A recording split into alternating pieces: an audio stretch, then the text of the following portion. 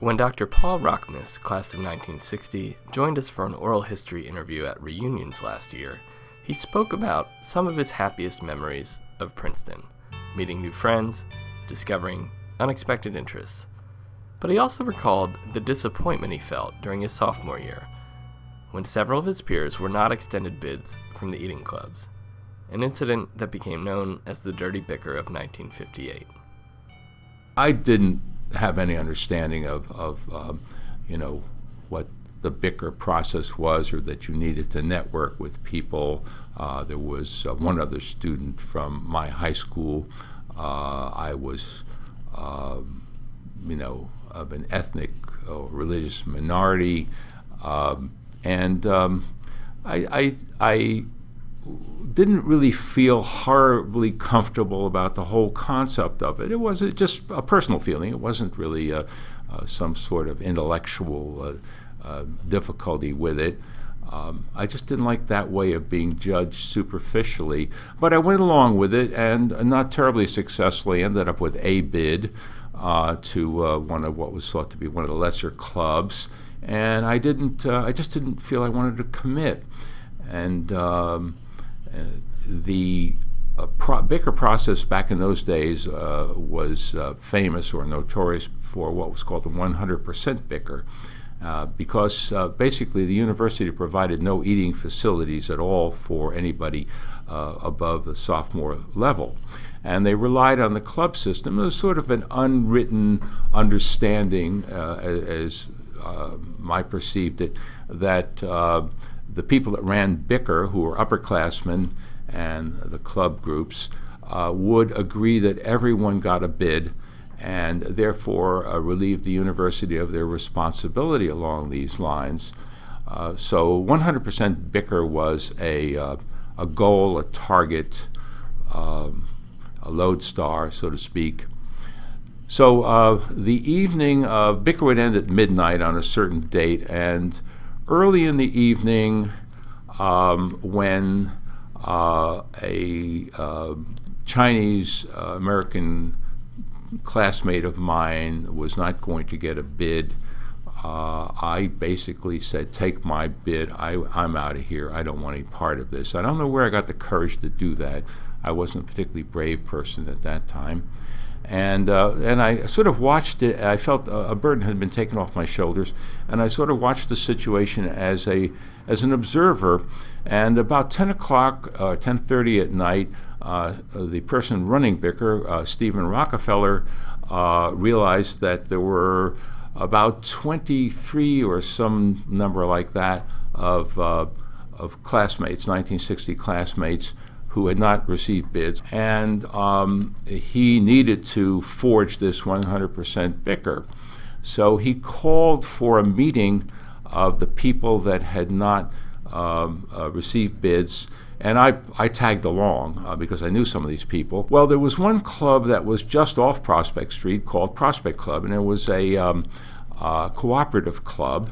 Was not thought of generally. It was sort of as in the ranking of clubs, where Ivy or Cottage was number one, Prospect was felt, rightfully or wrongfully, to be the worst club, and maybe not a real club, because A, it wasn't on Prospect Street. It was just off Prospect Street on Washington Street or Washington Road, and it was a cooperative club.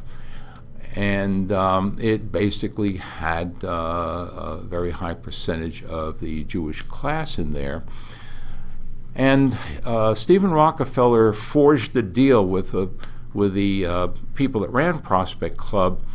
He talked them into, or coerced them, I don't really know what happened, that they turned around and they offered bids to all of the unbid students, at which point Stephen Rockefeller declared a 100% bicker and success, at which point I walked out disgusted by the whole process. The episode would place a lasting stain on the eating clubs. More than half of the 23 students who had not received bids were Jewish, and the indication of anti-Semitism drew attention on campus and beyond. Myron Margolin, class of 1958, then president of Prospect Club, told the Daily Princetonian that the bicker system, quote, tolerates and probably engenders dishonesty, disloyalty, and discrimination. Rockmus, in the end, declined his bid and became a rare independent student. I felt kind of proud and kind of scared at the same time. As it turned out, it was much better for me financially. I didn't have very much money to spend. I would go down to an African-American luncheonette down Witherspoon Street called Griggs and have the world's best hamburgers for 35 cents. Goes to show you how long ago that was. And every weekend I would have an invitation by one of my friends to a club. So I didn't really miss much in the way of social life. And I was so busy carrying about 30 hours a week with engineering and running the engineering magazine that I really didn't have a lot of time for social life. I didn't play bridge and I didn't waste my time with things like that. Rightfully or wrongfully, I like to think of myself now, maybe I'm flattering myself too much, as the person that broke Bicker. And subsequently, the club, the university realized that this was an untenable situation and developed the alternative that I'm sitting in right now, Wilson College, except that at that point, Wilson College was a lunchroom in Commons, which would serve the people that a number of people that dropped out of the club system after me, not immediately after me, but subsequently during the year for various reasons. And they would have, the university had professors come and eat dinner with the Wilson members. I was happy being an independent, so I didn't join Wilson. I guess I was just an ornery guy, and probably still am. But the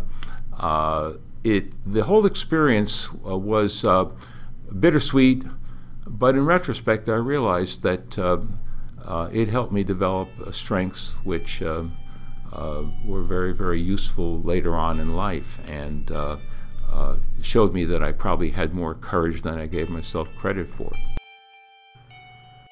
Our thanks to Paul Rockmus for sharing his story. Brett Tomlinson produced this episode, and the music is licensed from First Com Music.